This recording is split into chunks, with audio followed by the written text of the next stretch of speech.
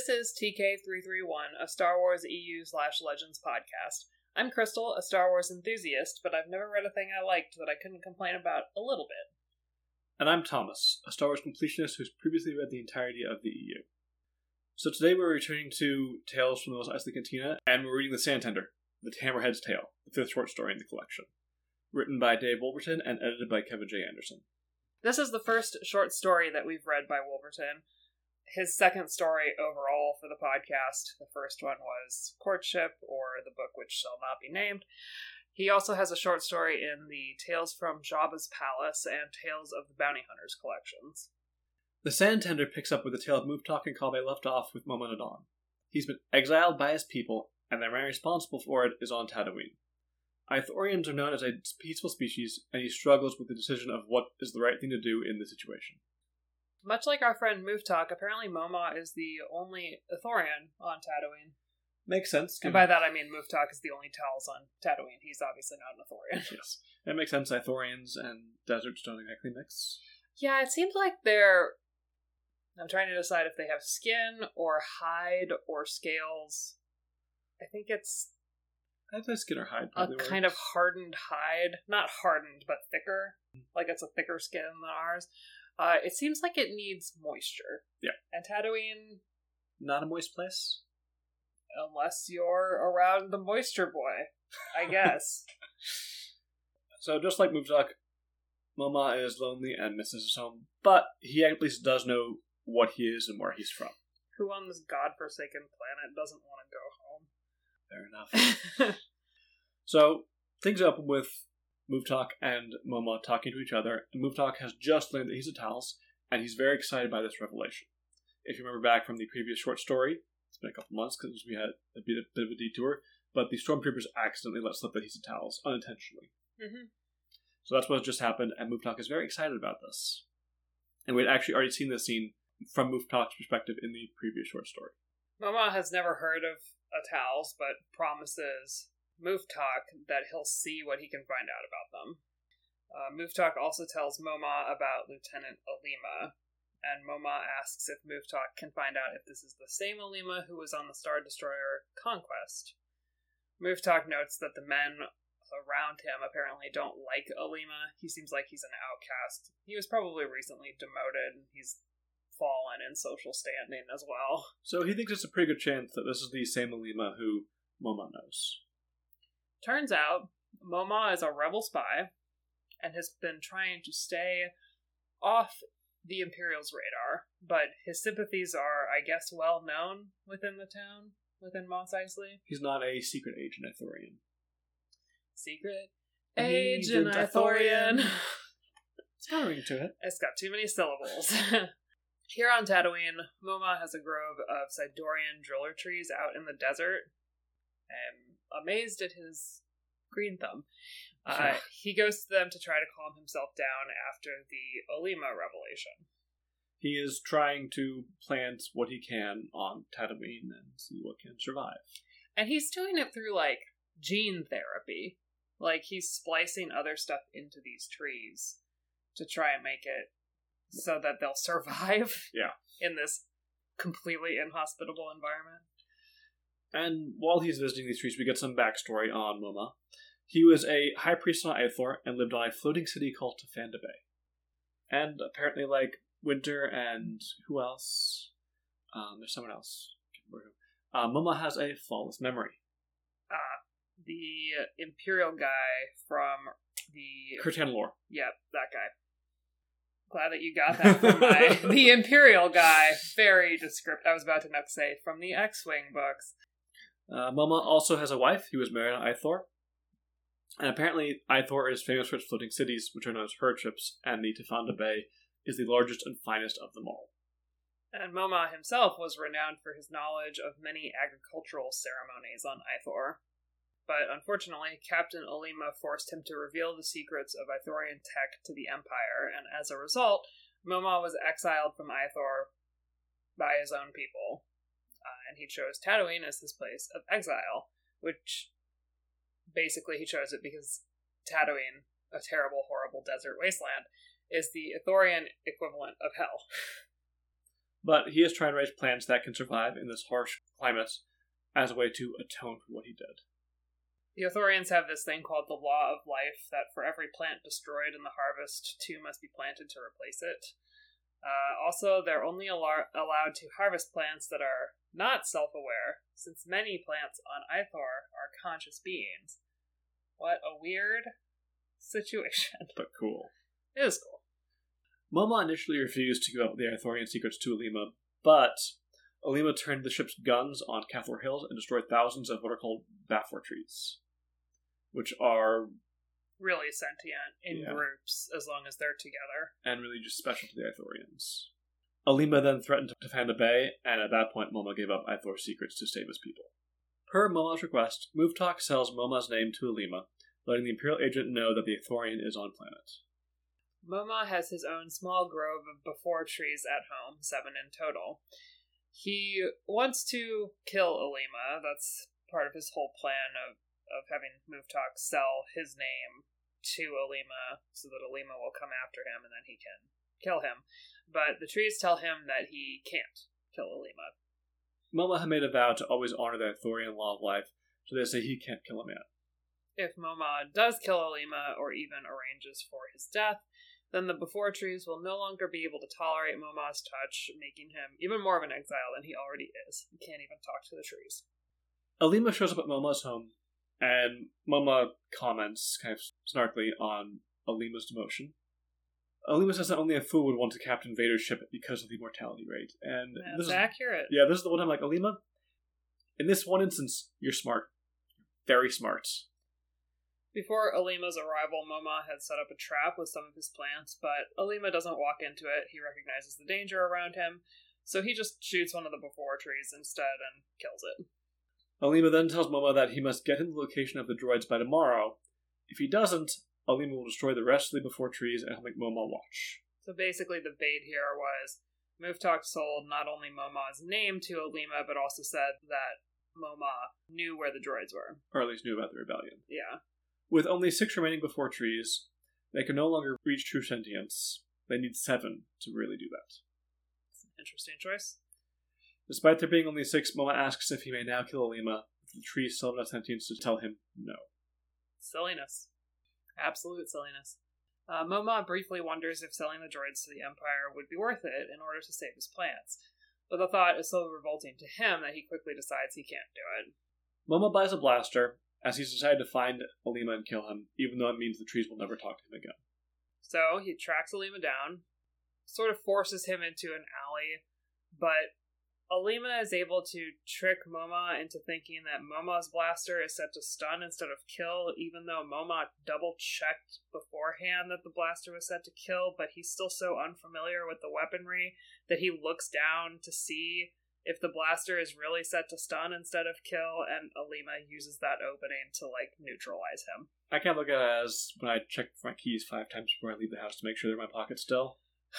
Sure, but you'd think you'd have a little bit more, clarity on whether or not you turned on a deadly weapon than about the keys thing. The keys thing is something we do every day, and that's why it's so easy to forget, right? Because you go through the motions so many times, it's like, well, did I do that today or did I do it yesterday? This guy has never picked up a blaster before, so you'd think he'd have, but he has no confidence, so, As Alima walks away, he reminds Moma that he must give the droid's location to him by tomorrow, or Moma will live to regret it. Apparently, the Ithorian elders believed in the possibility of good in Alima and the Empire, while Moma argued to them that the Empire was a weed that must be destroyed. Years later, the Empire's actions have really only made Moma's belief stronger. The next day, Moma goes to the cantina to say goodbye to Muvtak, and while there, he sees Obi-Wan get a little chop-happy with his lightsaber, as well as an unfamiliar moisture boy. He's saying goodbye to Muvtak because he thinks he's going to die. And also, I think at this point in Muvtak's timeline, Muvtak is getting ready to leave as well, possibly? No? Was that you're right, that was later. Because the scene where, in that story where Obi-Wan delimbs a guy, is when Kabe is still trying to steal from him. That's right. So that's earlier. It's after this is when they will go into Jabba's townhouse. Thank you. I was like, it's not hostile, what is it? Hostile! You heard it here first, folks. Jabba runs a hostel in Mos Eisley. Weird business venture for him. So Moma sees Kenobi talk with Han and realizes that Kenobi has the droids and is trying to smuggle them off planet. For a moment, he's ready to go to Alima and give up the droids, but then Ben walks by and looks into his eyes, and Moma looks away, ashamed that for a moment he was willing to sacrifice others for himself and his plans. Yeah, Moma had seen the droids enter with Luke. The droids were kicked out. He saw Luke with Ben. He saw Ben with Han. And just kind of put 2 and 2 together and got 6. Congratulations on his arithmetic skills. And then Moma sees the Falcon blasting out of Mos Eisley, and since he knows that it's Han Solo's ship, he realizes that the droids were on board and have gotten away. He sees the stormtroopers after the ship got away, and the captain of the stormtroopers really wants someone to blame for letting the droids escape. So, Moma says, he steps forward, he says, you know what? You see Alima over there? He knew about the droids. And the captain asks Moma if he'd swear to it under oath, and Moma says yes. Moma says yes, assuming that Alima will be arrested and taken to trial and end up in jail for a long time after he gives his testimony, or at the very least, demoted again. But instead, the captain just pulls out his blaster and shoots Alima, killing him instantly. Moma is shocked, realizing that his plan to imprison Alima has backfired, and he blames himself and knows that he must now take penance for causing the death of a sentient being. So he takes 2 genetic samples from Alima's body. He's going to clone Alima and raise the offspring as his own twin sons for his penance. So weird. A little bit. The story ends with Moma heading back to Ithor, where the Ithorians have cloning tanks, and him thinking of his wife, who's had to wait for him if he ever returned. So, what did you like or dislike about this? Very, very short story. Oh, it's really starting to feel like Groundhog Day in here. I feel trapped and claustrophobic, and I need to get out. We've seen this delimbing moment in the cantina so many times now. I really just don't feel like anchoring all of these stories around this moment was a good idea. Yeah, I like seeing it from different perspectives, but it's almost too many perspectives at this point. Not almost, it is. Yeah. I feel like there's so many like different camera angles you can look at a delimbing from and go, huh, that was good. I do think later short story collections are not centered around one event the way this one is. It's more one idea. That's good, because that was the impression that I got from this to begin with, was that we would just sort of be moving forward. Not even moving forward, but just that we would be exploring the lives of the denizens of this cantina, not necessarily on this exact day. It could be within, like, a month or so of that day, just because if you go further out than that, then maybe none of these people are still frequenting this cantina, given how people just tend to get shot and die here. But, like, we don't need to see Obi-Wan take this guy's arm off again and again and again. Get a close-in picture about how everybody feels about that. There's only so many ways I can describe differently Obi-Wan chopping off someone's arm in these notes. Yeah. I've settled on delimbing, apparently. So, similar to Courtship, I feel like Wolverton's greatest strength is his world building. In Courtship, it was about Hapes and the Witches of Dathomir. Those are among the book's best parts, I thought. In this, it's his world building and descriptions of Ithor. I really think it's a really fascinating planet. This species of... They're hippies. They're peaceful hippies, and if they kill a tree, they've got to plant 2 new ones in its place, and in a galaxy as violent and often at war as Star Wars, I think it's a really interesting planet to think about and create. Mm-hmm. And I particularly like the Before trees, because, sentient plant life is it's a really cool science fiction subject that Star Wars doesn't do a ton with. And we are seeing some of that with the High Republic with the Dreener, obviously, but that's very different than what's on Ithor. Mm-hmm. But yeah, I like that kind of stuff. Like just weird sci-fi stuff. Yeah, I agree with you. The world building for the Ithorians was neat, even though we weren't even there. We just got a bunch of like exposition dump. But I think one of the things that impressed me about was because we weren't even there, and it still was interesting to read about. It was interesting to read about. However, like I wouldn't usually do this. Like, just be like, okay, I have this character who's somewhere else entirely, and now I'm going to drop paragraph after paragraph of exposition about what their life used to be like. It's not the most sophisticated storytelling. It's not, but I also feel like Wolverine's not the only one to do this in this collection. He's limited by the event of Luke and Ben entering the cantina. Yeah, I guess. Anyway, this started out as complimentary and quickly devolved, but I did like that world building. I like the idea of these plant-loving people who worship life and are peaceful, but they are complex in the sense that it feels like they have a very complex society that incorporates these sentient plants. Moma's exile seems nonsensical to me, but it is supported by the societal logic that exists on Ithor and in the text. Ithorians seem very Jedi-ish in some ways, including ways that I dislike, like punishing Moma for bartering the tech, which was the only way to save his home. Yeah, I agree. But again, there's like a textual basis for that, so like I feel like it's supposed to annoy me. This is also top of mind just because Wheel of Time has been going on recently. It has been brought back into my space. It reminds me of The Way of the Leaf. The Tinkerers? Yeah. There's something very frustrating about people who won't even defend their own lives. But that doesn't mean that they shouldn't exist in the world. They clearly do. I think they exist in our world. Yep. But I just find them nonsensical. And the plant stuff in the gene work was also pretty cool. I believed in Moma's conviction in making Tatooine more livable. Yeah, I really like that aspect. It was actually, in Star Wars Visions, one of the shorts was about making a desert's planets more green. And I wonder if given there was a Japanese anime, they probably never read this, but if they had it, this was some inspiration for it. Maybe. So, I think one of my favorite parts of this story was Moma's description of the Empire as a weed. For Gardner, this feels like a perfect description. The Empire is an invasive species that takes over and kills off native populations, just as a weed does in a garden. And I think that just fits perfectly. Chokes the life out of them. Like our poor, poor rosebush. Yep. I also would like to see more of Moma's work with the Rebellion. It was mentioned, but nothing was really done with it in the story, which is kind of there. Like, it's known he's a sympathizer with the Rebellion and helps them out. But what does he do there? No idea. No idea. Yeah. So I would have liked, I think, a little more focus on that aspect. And like I said, this is a very short story. I think Wolford had some room to do a little more with it. Room, but perhaps no inspiration. So yeah, I felt like the actual conflict in the story really left something to be desired. Moma showed moments of agency, like luring Alima to his house, but he also fell prey a lot to just letting stuff happen to him, which seems like a species trait, honestly. This was at least in part because he was torn between his personal moral code, which conflicts with his society's moral code. Like, he thinks he should be allowed to kill this guy, but he still has all of that programming that says you can't kill this guy. But anyway. And the trees are even outright saying you still can't kill this guy. I am the wise before tree, and I say you may not kill this man, even though he just shot us.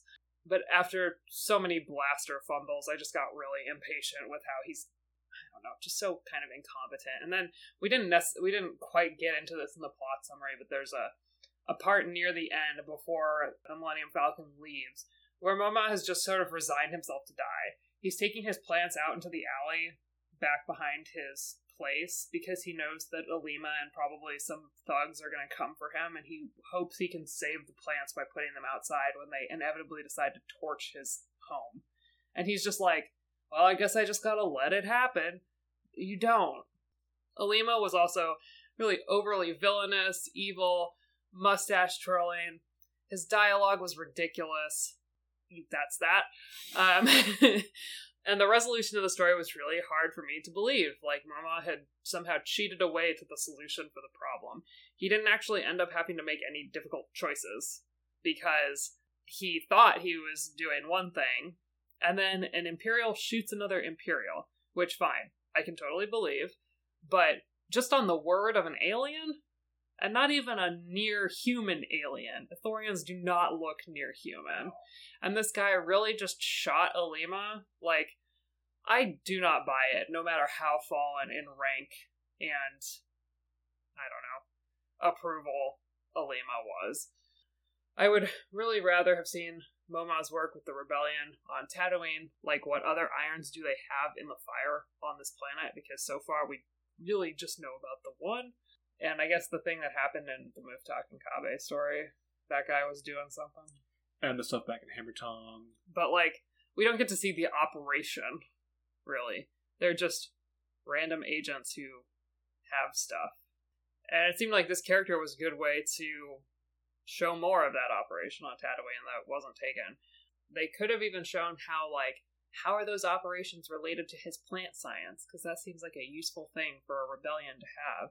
A rebellion who needs to feed people that are working for them in inhospitable places like Tatooine and Hoth. I also didn't understand why Moma thought his people would take him back now. So actually, when I was writing my notes, I had a thought about this. Okay. He has committed a new crime. He has to do penance for. But the only way to do that penance is back on Ithor with their cloning tanks. He can't do that on Tatooine. That just seems silly to me. That's how I read it when I was looking over it again.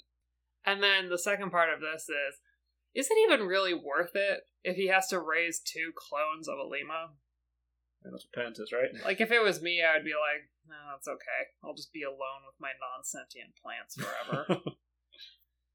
But I'm also not a social being, so that wouldn't hurt me very much. Anyway, conflict lacking.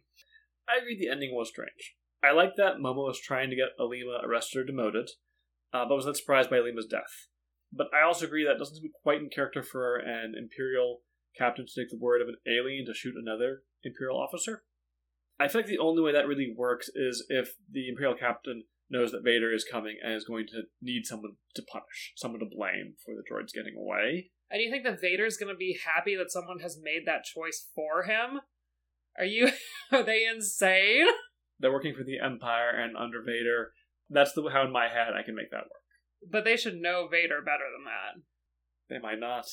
But also, Vader clearly never comes down to Tatooine. He just follows the droids, so yeah, it's all for naught in the end. Whatever.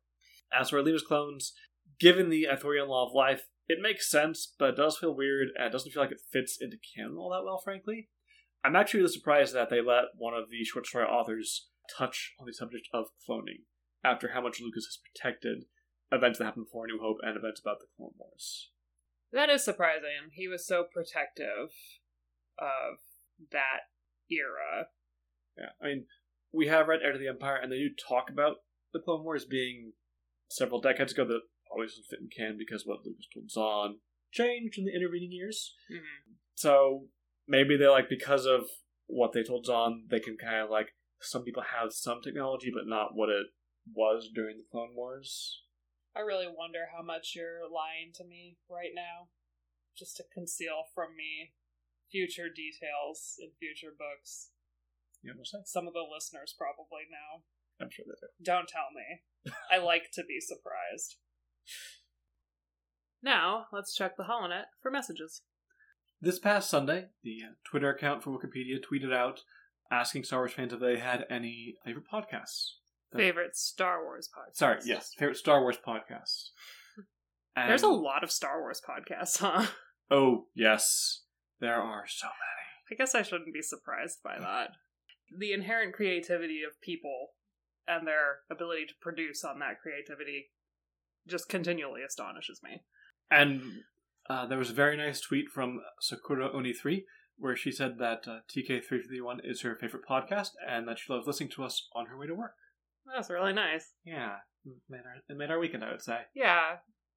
I can't believe we're someone's favorite Star Wars podcast. Yeah.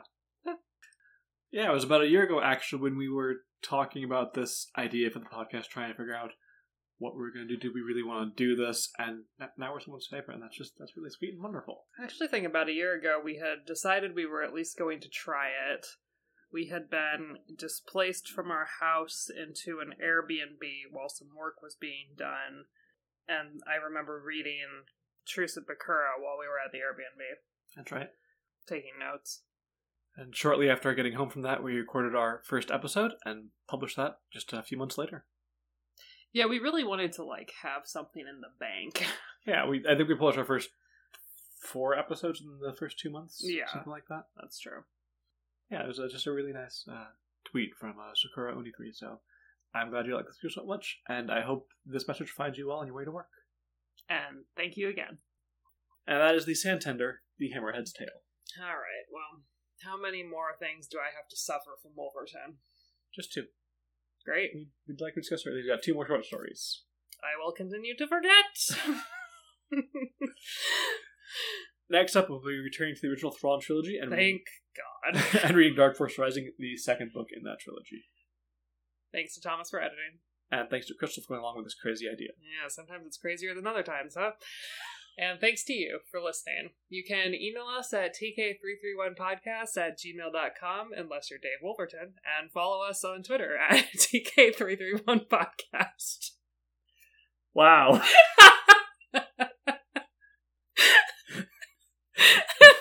Wow.